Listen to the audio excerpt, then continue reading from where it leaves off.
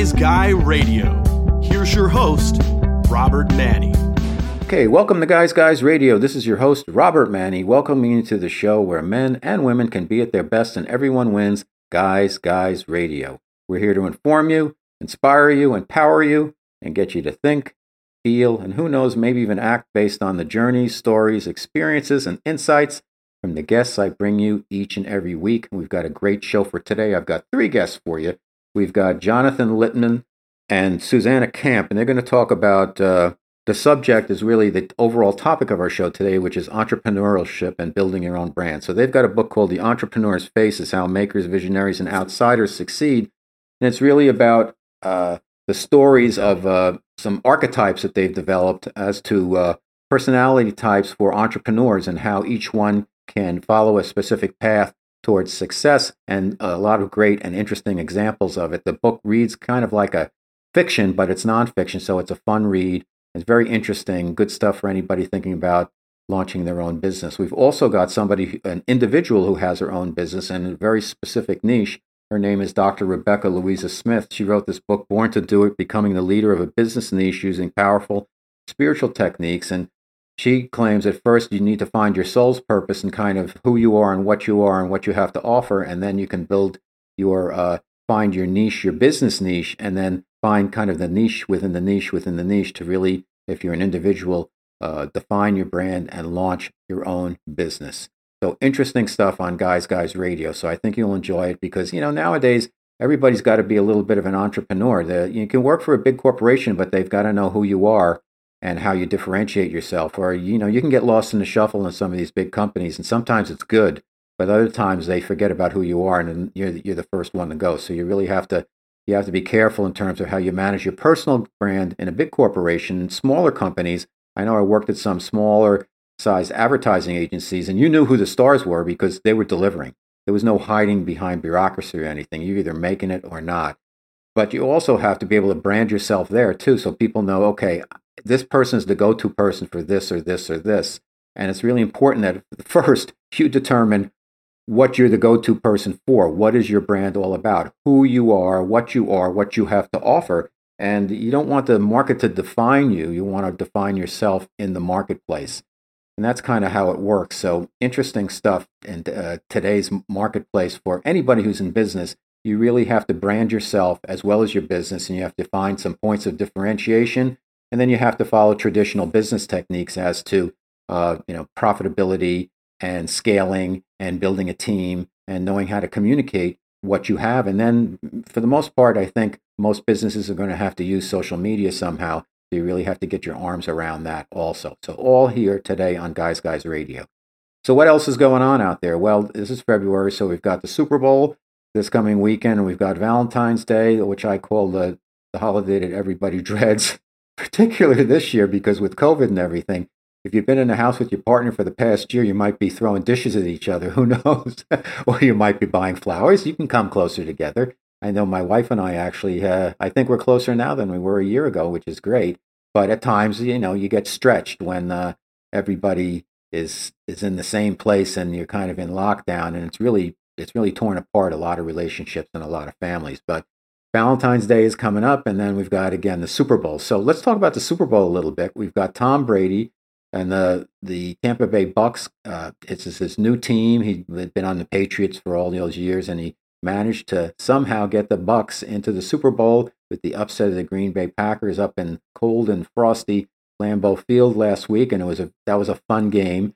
And there was a real mess in the fourth quarter, and the Bucks came out winning, and that's the way it goes. So they're playing against the Kansas City Chiefs, the current champions, and Patrick Mahomes is the young stud quarterback there. So it's a real generational thing where you've got Tom Brady, who's like, I don't know if he's 43 or something. You got Mahomes, is probably 24, 25.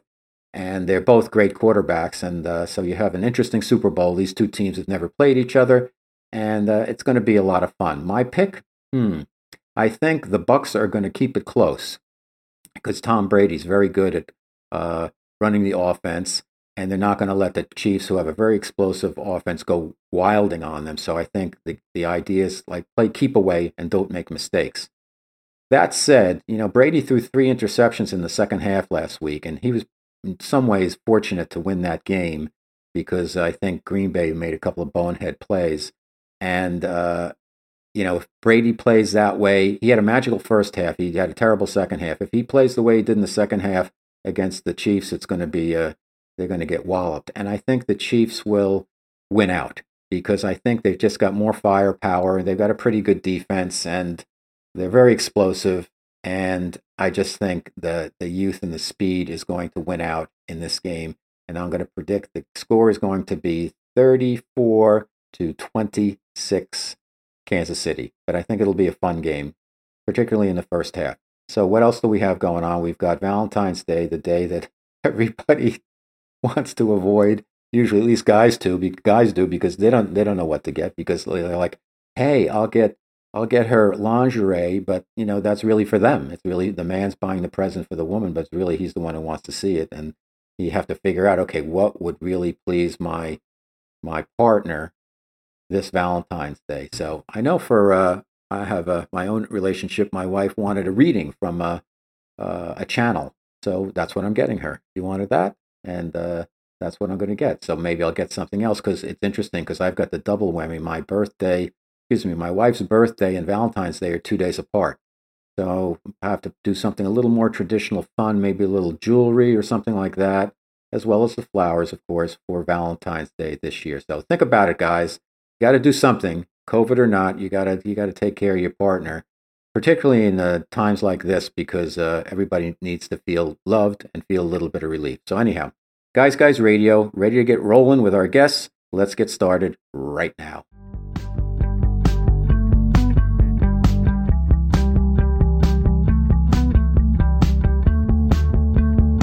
It's Guy Radio.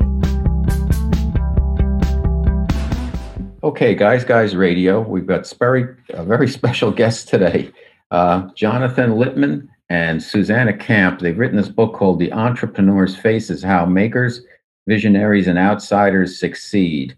And it's a terrific book, and it's really important right now that we talk about entrepreneurs on Guys Radio because, this is a time where there's a lot of pressure on people with their jobs and needing to kind of think out of the box and do things in a new way. And whether you work at a big corporation that may be downsizing, or you're working remotely, or you're working on your own startup with your own vision, you've got to have that entrepreneurial spirit nowadays, whether you like it or not. So we've got two experts on here on Guys Radio. Let me tell you a little bit about my two guests, Jonathan and Susanna. Jonathan Lippman collaborated with IDEO on the bestsellers The Art of Innovation and The 10 Faces of Innovation. And he's the author of 10 books. 5 of his books have been optioned for film, which is fantastic. And his award-winning journalism has appeared in Playboy, the LA Times, and Forbes. Susanna Camp, editor-in-chief of SmartUp.life.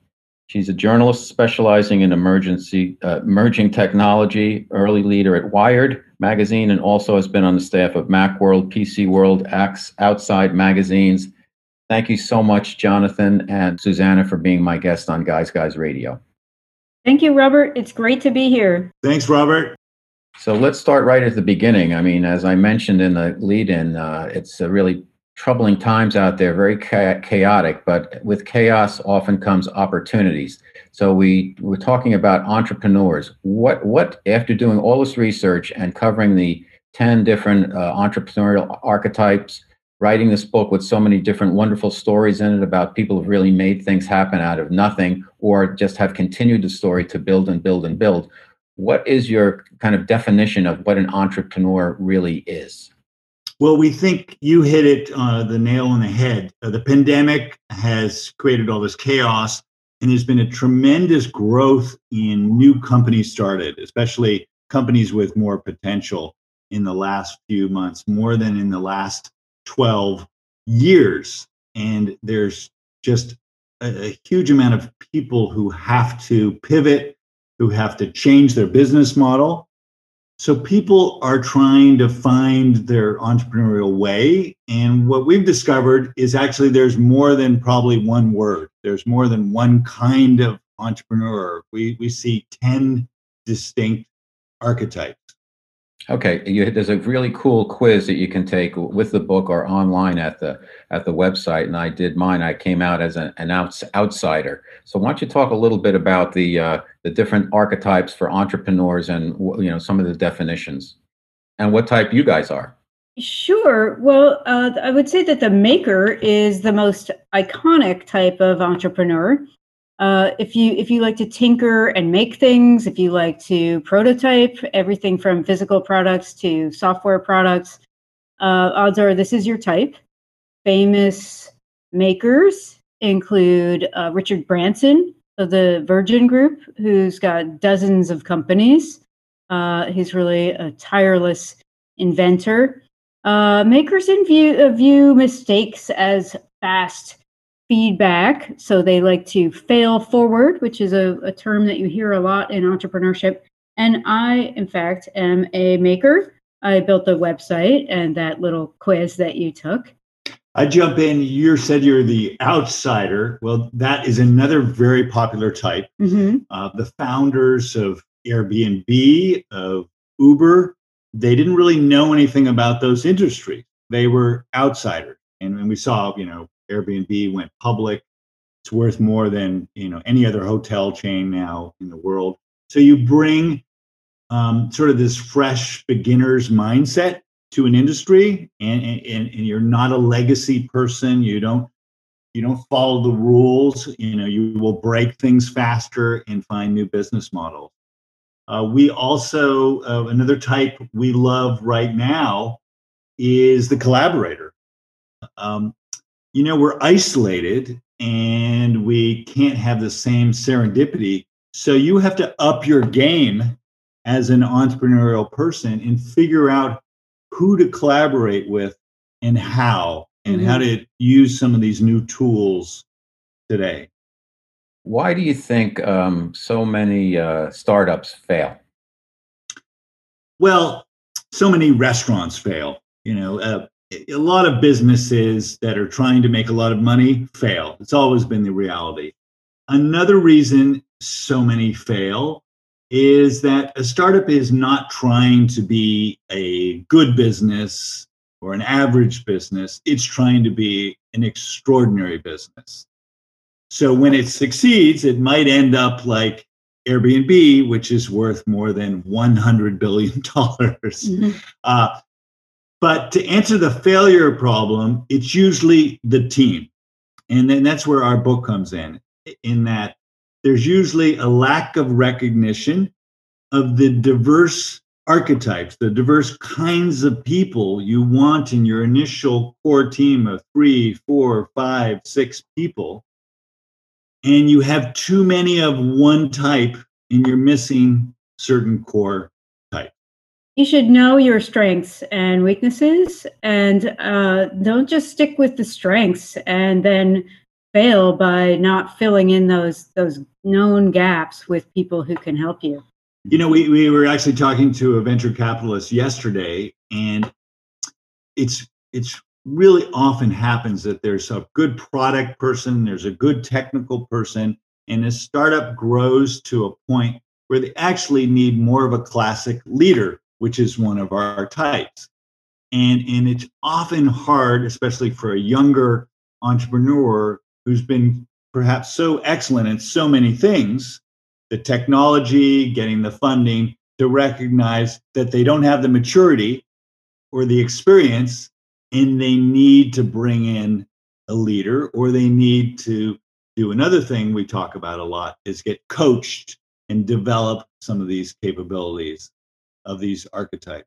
In the book, you talk about the 7 stages of the ARC, the awakening, shift, place, launch, money, test, scale, really kind of the stages, the life stages of a startup, I guess. Could you elaborate a little bit on how did you discover these, why they're so important, and what people need to know about those ARC stages? Sure. The early stages in the ARC are all about energy and building momentum. And that's where somebody like the athlete would really help you out. Outsiders too, in the beginning, sort of sizing up the field and figuring out where they can get an in. And evangelists. Evangelists will tell the story of your startup, tell the story of that product, and really win people over and start selling before you even have any real product to sell. And the first stage is awakening. And I think a lot of us, we have this awakening. We have a great idea. A colleague has a great idea. We get all excited about it. And a lot of times we just fall back on the couch. We don't move forward. So you have to go to the second stage, which we call the shift. And that's where you actually do things. You start to think about, who the customer might be and how might I build the first early prototype. We have several other stages. Another stage is quite interesting today. We call it place.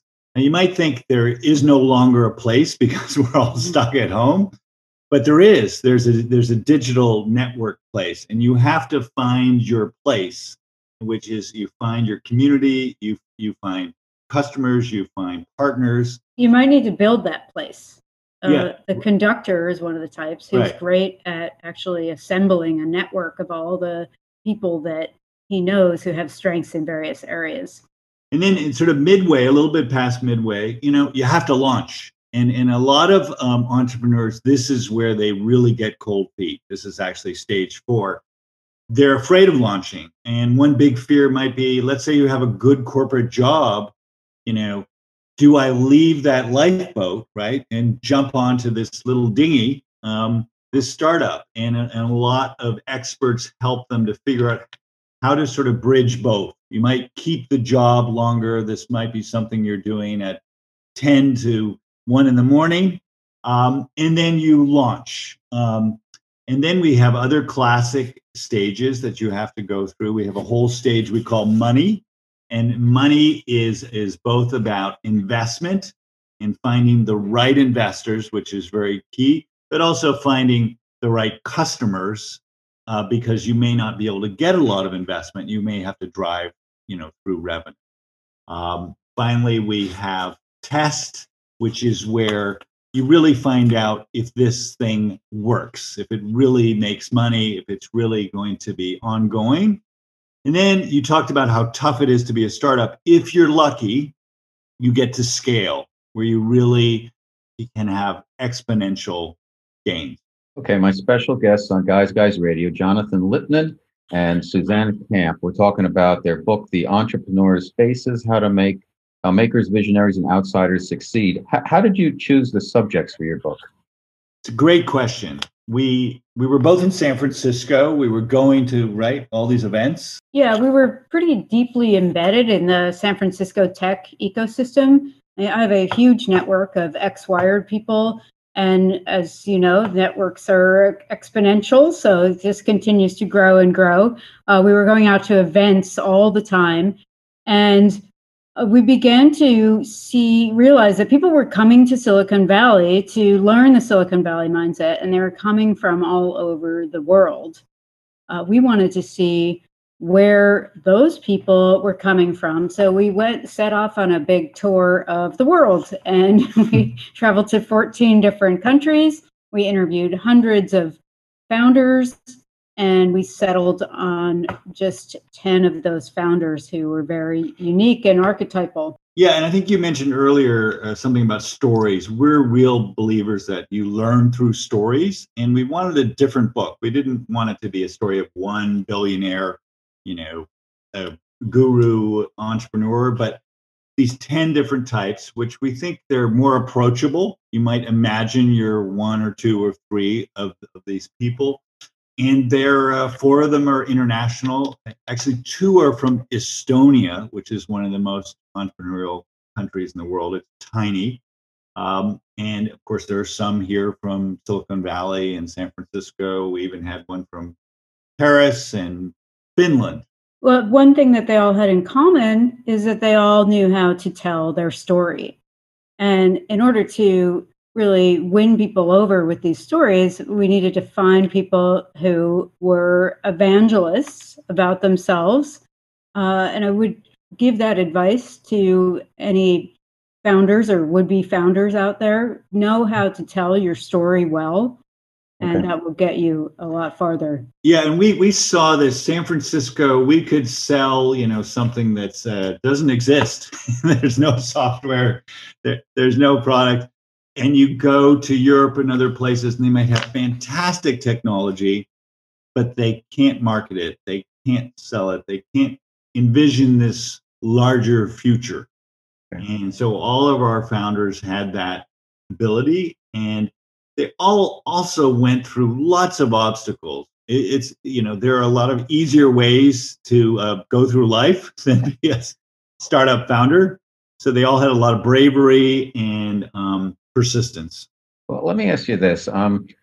Credibility to me is so important. I know in the kind of in the podcast world, if you will, some people talk about downloads, but really the key to success is credibility. And when you're in business, and I've been in on the service side and advertising, and on the client side and manufacturing and consumer products, you really need, when you're starting up or have some type of an entrepreneurial or intrapreneurial, if you're in a big corporation, you're in new business or new products or whatever, you need to develop at a certain point that magic called credibility.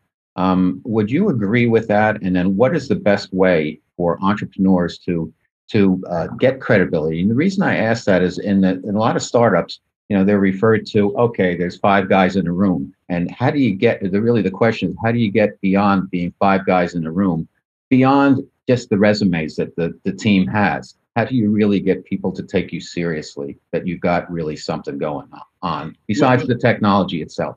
Right. Well, the VCs and the angel investors always say the number one factor is they invest in the founders, in the team as human beings, and that it's not all about the technology or the business model. Credibility can come from being in a good incubator, a good accelerator. It can come from having first-rate advisors or a coach. It can come from, as Susanna just mentioned, like how you tell your story, and not hype, but with real data and because one of the things in this process is you're going to get pushed back on your heels.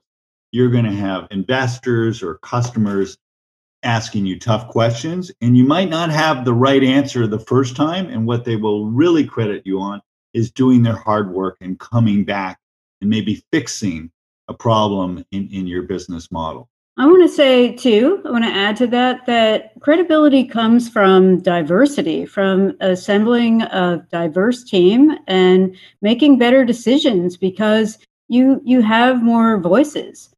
I mean, if you think about it, if you are your own first customer and you design a product only for yourself or for people like you, you're not really going to meet enough needs. So you need to have the self-awareness to know what you're good at, what you're not good at, and who's going to come in and fill in those gaps on your team. In terms of the aha moments when you were interviewing all these people and compiling the information for the book about what the consistencies were with the people who are successful.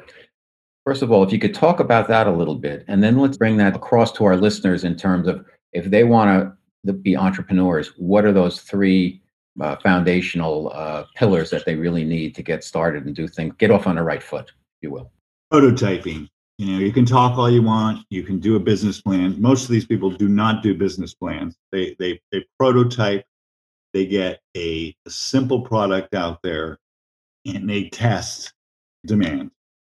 I think that is a huge element in success.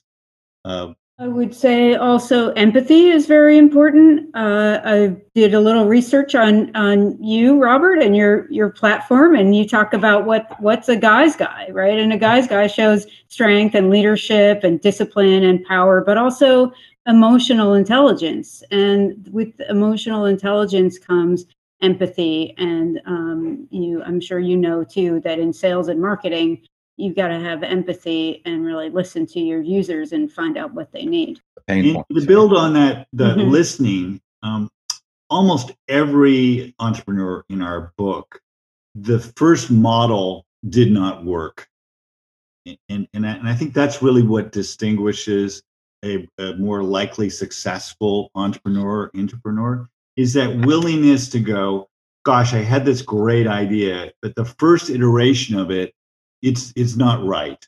And that's where it's so key to listen to the right advisor or the right coach and to find the next iteration and to have the courage actually to let go of that previous model and to change. And sometimes that means firing people, right? Because you may have hired people for a specific model and they no longer are relevant for your new model. One of our best entrepreneurs had to fire 3/4 of her company because her model completely changed.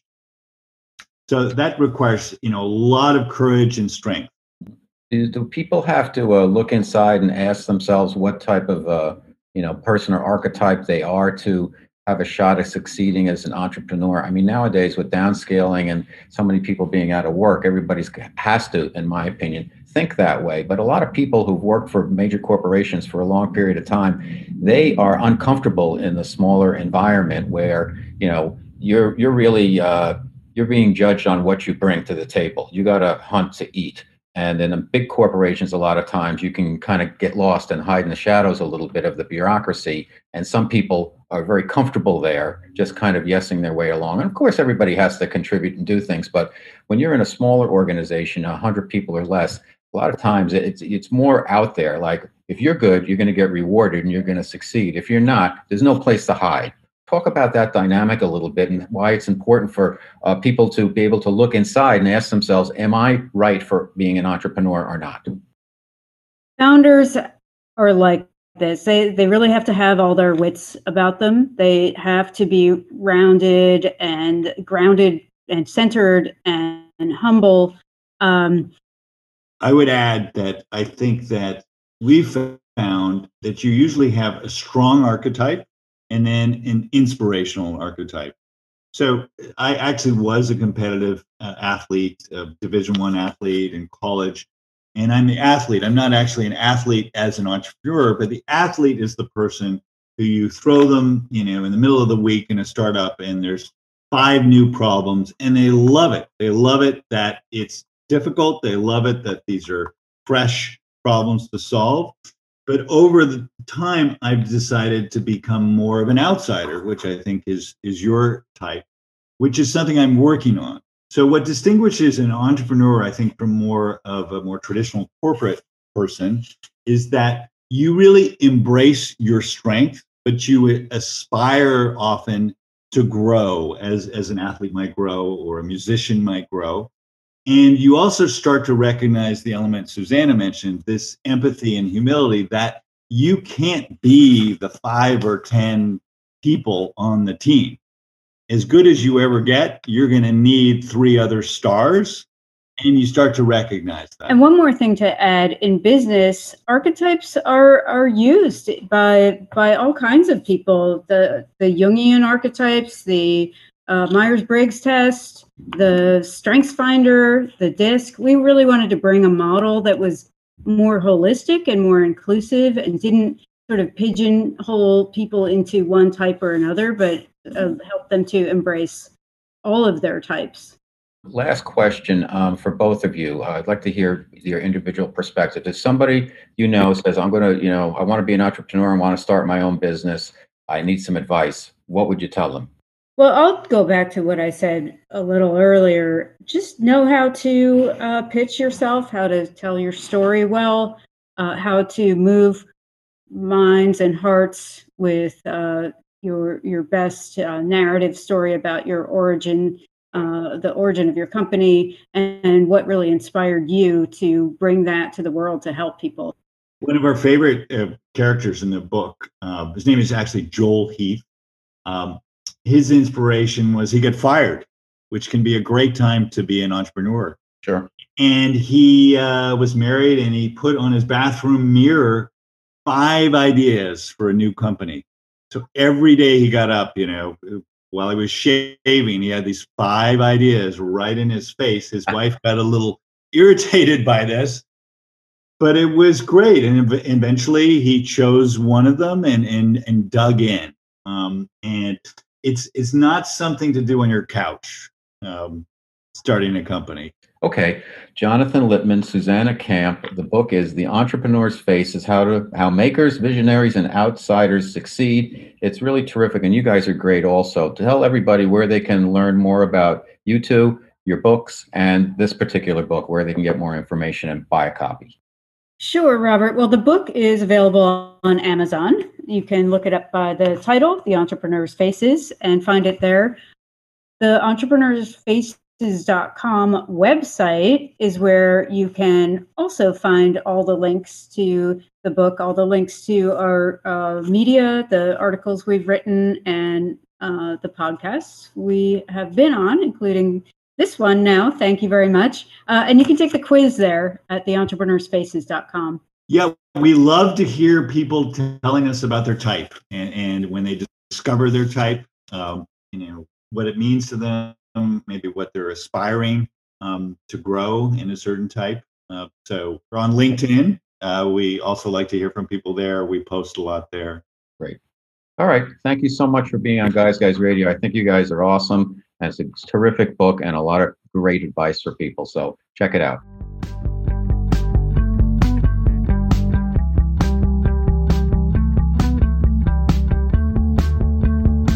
It's Guys Guy Radio. Another special guest. Her name is Rebecca Louisa Smith. She's got a book. It's called Born to Do It: Becoming the Leader of a Business Niche Using Powerful Spiritual Techniques. And Rebecca has a very interesting background. She began her career in the film industry about 10 or 12 years ago. She was in the National Horror Film Festival, and then she started her company, which is called the Film Festival Doctor. So she's actually helped a lot of aspiring filmmakers get their films into the right festivals and get viewed at the right festivals. And that's quite an achievement because it is a tricky business, the film business. Most people don't realize that it's in many ways, if you want to get a film made, it's all about the money. And that's why you see so many different producers, because the money comes from so many different resources. But unless you're working with a really, really big studio and they're all in on a movie. But for the most part, most of the films are kind of parsed together, all the financing. So Rebecca has also set up a company, the Film Festival Doctor, and where she helps those aspiring filmmakers. And she also has put this book together that really weaves in traditional kind of entrepreneurial startup practices with some spiritual aspects to help you really do a better job. And that's one of the focuses of our discussion today. So we're going to talk about her personal mentoring and her career and all other kinds of stuff on Guys Radio. So welcome to the show, Dr. Rebecca Louisa Smith. Thank you so much, Robert. That was a great intro. I took half the interview time for it, but anyway, it's a pleasure to have you on the show. So the one thing that stuck out when I was going through all your materials was the horror genre. I know you're involved in film, and horror is such a specific genre. And I know some folks who they love horror, and other people just don't get it. And I'm kind of on the fence. I'm not into the bloody, gory stuff, but a thriller. Sometimes when you get a horror story where it really scares you, but they do it psychologically, like Hitchcock, I like that. I don't know if he would even be considered horror. But tell us about your love for horror, how you got involved in that, and how you got into the film business. So it all happened by accident, that wonderful thing where it's like, wow, I did not expect that to happen. So I was studying for my PhD in Wales and Aberystwyth. And that's a very kind of lonely process when you write a PhD. I mean, it's obviously an interesting subject that you're doing, but it's very much like a solitude kind of thing.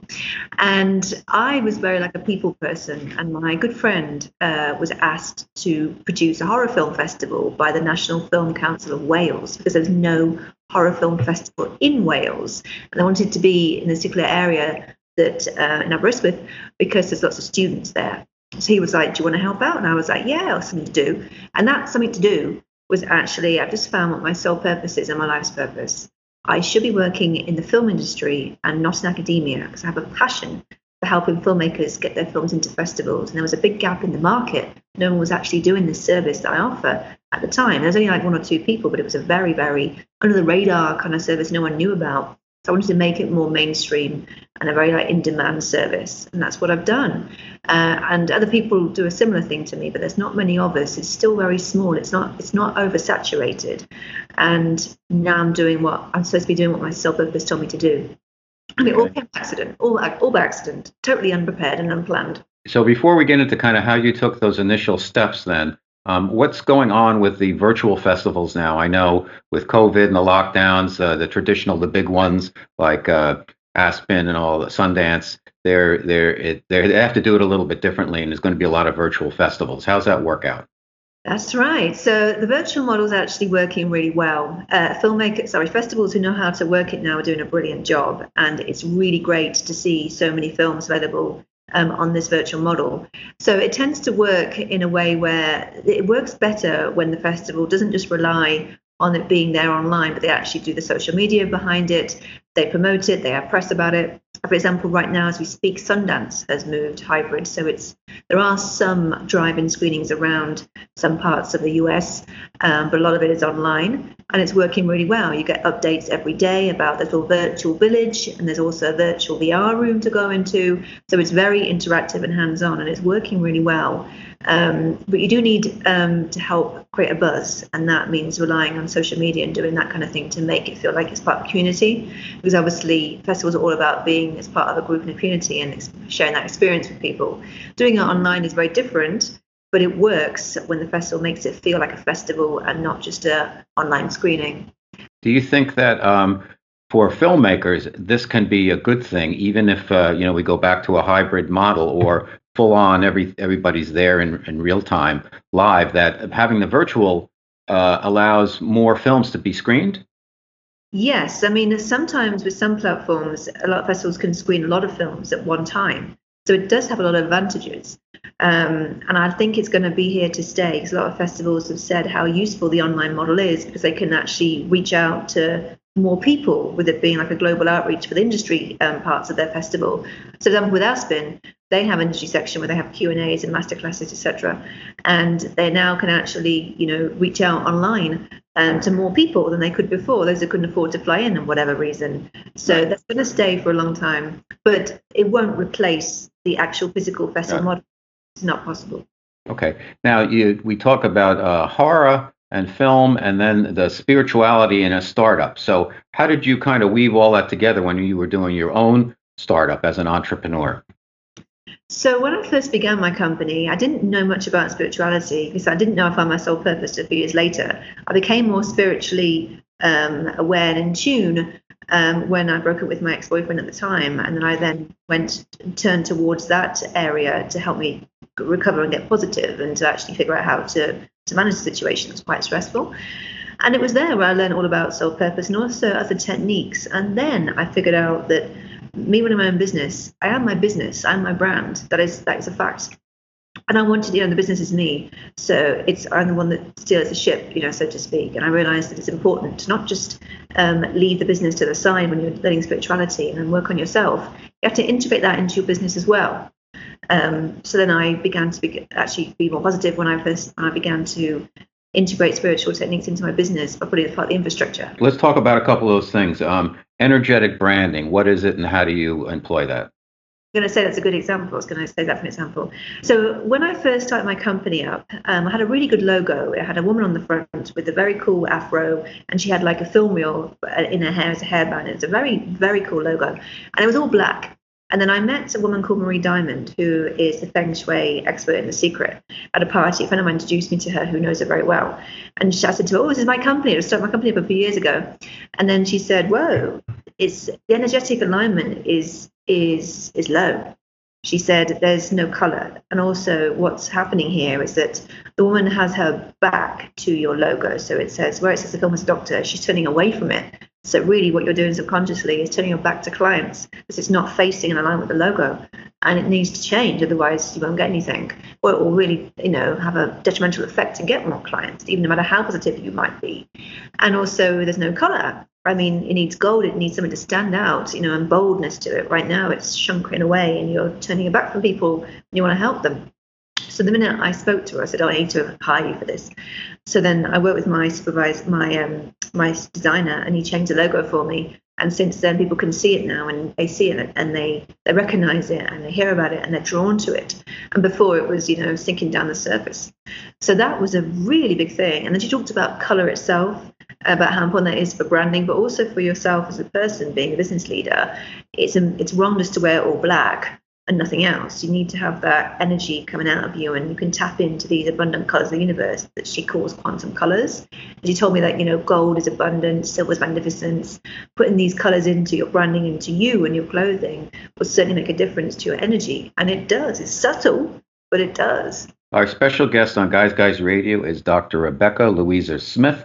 We're talking about her book, Born to Do It, Becoming the Leader of a Business Niche Using Powerful Spiritual Techniques. Finding your niche and your sole purpose. When somebody thinks about a business niche, it's business. And when you think about your sole purpose, it might be something a little bit different than that. How do you kind of marry those two? So the sole purpose is something that was in you, that you're born to do, that you put on this earth to do. You were born with it, literally. That's why the book is called Born to Do It. And the book tells you how to tap into that. Because when I was doing my PhD, I thought I wanted to do that, but other people told me I should, but I didn't actually want to. And then I realized that was obviously not what my body wanted, what my soul wanted, through working at the festival. So a sole purpose is something that you wake up and you're drawn to something, whether this be kind of hobby or a subject or whatever, and you can just work on it for hours and time passes. You lose track of time because you're so involved in it. And that's different from doing a normal job, because this is something which you really do put extra effort into because you're guided towards to do so. So it's not something that is just unique to you and I. Everyone has it. You have to kind of tap into it. And that can take some time because it's not something you actually look for. But then when you do, you then get very well rewarded. You do marry the traditional business aspects of things and entrepreneurship in the book, key performance indicators, sales indicators, the BANT, the budget, authority, need, and time. And there's some nice exercises in the book to set everybody up. So what is the real path? If somebody's going to start a business now, their own business, and often people are becoming their own brands, and whether you work for a big corporation or not, you still kind of have to brand yourselves. So what would be the steps, and in what order would somebody take to set their business up using your techniques? The first thing to do is figure out, am I doing the right thing? Am I doing what I'm supposed to be doing? So first of all, tune into your self-purpose. That's the first thing to do. And then when you think, yeah, this is really what I'm doing, it's what I'm supposed to be doing, it's then got to really home in on your niche. And then you can then start building the business. So when I say home in on the niche, for example, what for my niche is the film industry. You have to actually then really laser down that niche to a micro niche. So for example, for me, obviously the micro niche is film distribution. And then to really get specific, I work in the area of film festival distribution, helping my clients get their film seen in the right film festivals. So it's not like I work in film, yes, but what aspect? And then also what micro aspect are you an expert in that your purpose has called you to do? And the same with, say, social media. So say, I'm an expert at social media. Which platform? You can only really do one to be an absolute true expert. And then you say, it's Facebook. What doing what? It's actually building Facebook marketing videos to get really profitable businesses up and running. So that's what you're going to do. So the other traditional markers are just that, the key performance indicators, the BANT, the budget, authority, need, and time. Those are structures that you need to incorporate regardless of what your business is going to be, because that's how businesses are run. Is that correct? Absolutely. The basic key things. So the sales pipeline is crucial. Knowing how to pitch yourself so you can close deals with clients is also very important. We teach you how to do that in the right way. And also the other basic things such as budget forecasting and putting together an infrastructure, which is very easy to do when you know what it is. I didn't know that at first when I first started the company, but no one does. It's always hindsight. But my business coach, Jolanda Miliotto, is like an absolute legend. So that was brilliant. So how does somebody best do that elevator pitch and pitch themselves? Well, the key thing with an elevator pitch is summarize what your business does, but then let the potential client do the talking. So you actually only speak 80% of the time.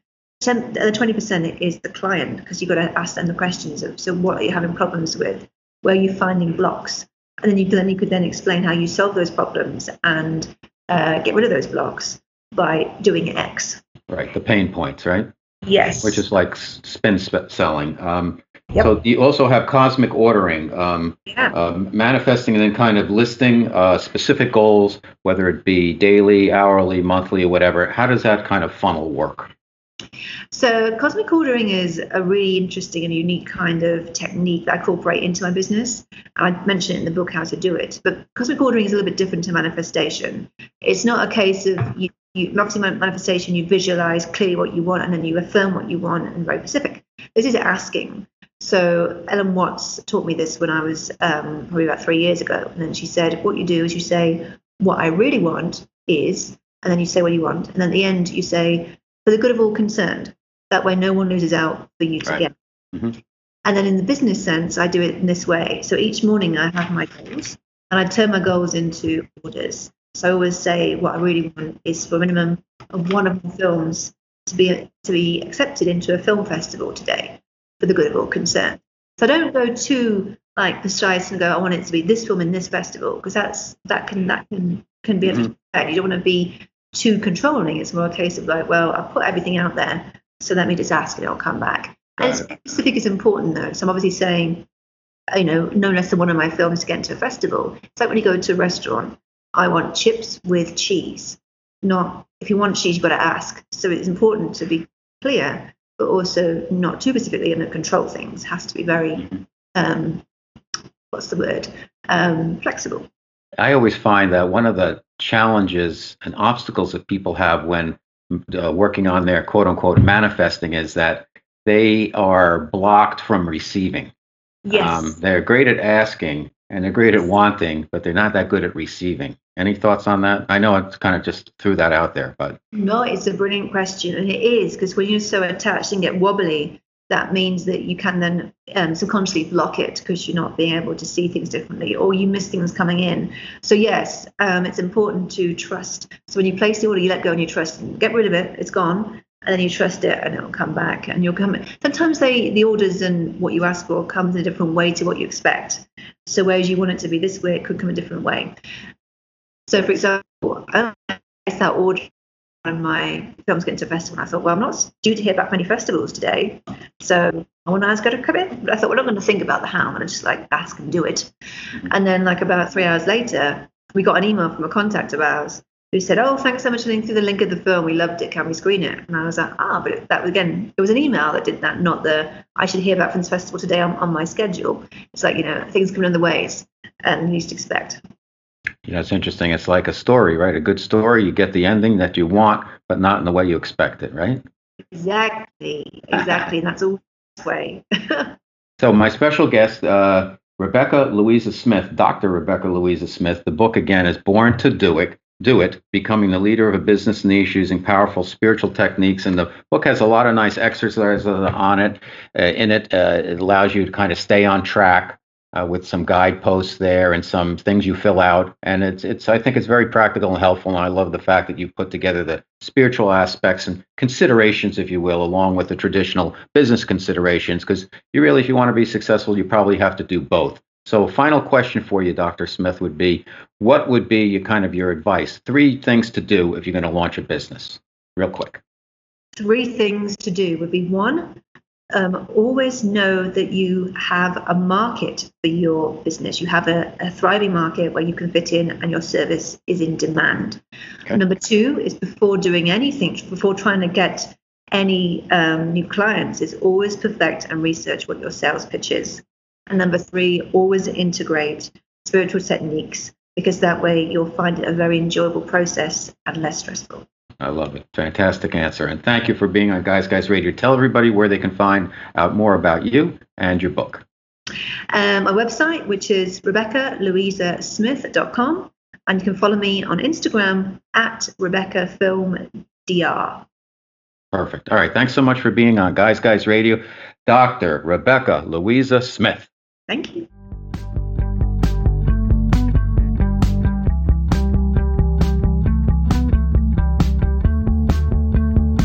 It's Guy Radio. Okay, 2 very interesting interviews with 2 similar but different guests, if you will, because we had a consistent theme, which is entrepreneurship and brand building and launching a business, and we had two different perspectives on it, although there was some overlap and some similarities. We had Jonathan Littman, Susanna Camp, and their very cool book, The Entrepreneur's Faces, where they kind of create archetypes for different types of individuals who are launching their own business, and they track the stories along the way. And the book, even though it's nonfiction, it kind of reads like fiction, so it's fun. They get into the 7 stages of growth and all aspects of launching a business and taking it to fruition and profit. We also had Dr. Rebecca Louisa Smith, and her book is called, again, Born to Do It, Becoming the Leader of a Business Niche Using Powerful Spiritual Techniques. And she takes us into the aspects of how spirituality can underpin your brand building. So what did we learn? I think we learned from Jonathan and Susanna that there are many faces to an entrepreneur, but the world is becoming more and more entrepreneurial as, of course, there's jobs in big corporations. And even though when you're in a big corporation, you really want to brand yourself so people know, hey, I want to go to Manny for this because I know he can get that done. You want to be known for something, so you want to have your own brand. And then if you're launching your own business, as so many people either want to do or find a need to do based on the kind of topsy-turvy economy we have, I think it's important that you really understand what your brand is, how it's different, what you have to offer, and the building blocks and the stepping stones to creating your own brand and launching your own business to profit. And I think Rebecca taught us that along with finding she feels that your sole purpose is a really good place to start, and then you find your niche. And in her case, she went to the film business, and then the niche within the niche was the horror genre, and the niche within the niche was film festival. So she has a company, Film Festival Doctor, and that's how she's done it. And then she added some spiritual practices along the way to kind of keep her game on. And I think she's done a really good job with that. And there's some fun exercises in the book for how you do that. But there's nothing wrong with weaving in spiritual platforms into building your business, because it's really all about who you are, and what you have to offer. And if you don't have a clear vision of that, and if it's not for the highest good of everybody, then you may not have as best an opportunity to succeed as you may have thought. So, Guys Radio, we're here every Wednesday evening on KCAA Radio here in Southern California. My podcast is available beginning every Thursday, as well as my YouTube at Robert Manny is the YouTube channel, and it's called Guys TV, and you can watch all the video interviews with my guests there. So, you can catch me on my website also, robertmanny, MANNI.com. There you can find over 300 blog posts, everything about life, love, the pursuit of happiness. You can download 3 free chapters to my novel, The Guy's Guide to Love. It's fun, and I think you'll enjoy it, and people seem to really spark to it. So you can download, again, if you want to check it out, 3 free chapters from my website, robertmanny, MANNI.com. There's also a lot of videos and other fun stuff on the website. You can also catch me on social media. I'm all over the place in the usual platforms, Instagram, Facebook, Twitter, and just come on and say hi there, and I'm posting stuff all the time there. So that's it for this week on Guys Radio. It's been a pleasure to be here. I really love doing the show. I'm so appreciative of my guests and appreciative of my audience, and I hope everybody out there, all the listeners, are learning the stuff that I'm picking up. And as I always say, I do a careful job screening my guests, and I bring on all these folks, and I don't believe every single thing that everybody says, but I take it into consideration as to I'm going to bring in guests that I think may have an interesting perspective or point of view or some added value. And then from there, it's up to you and me and everybody else to decide, hey, I'm vibing with this or maybe not, but I'm glad I found out about it because I'd never heard of that before. So that's what we do here on Guys Radio. We're here for you. I'm going to be back next week with another guest or 2 or 3, who knows? And until then, as I always like to say, guys, finish first.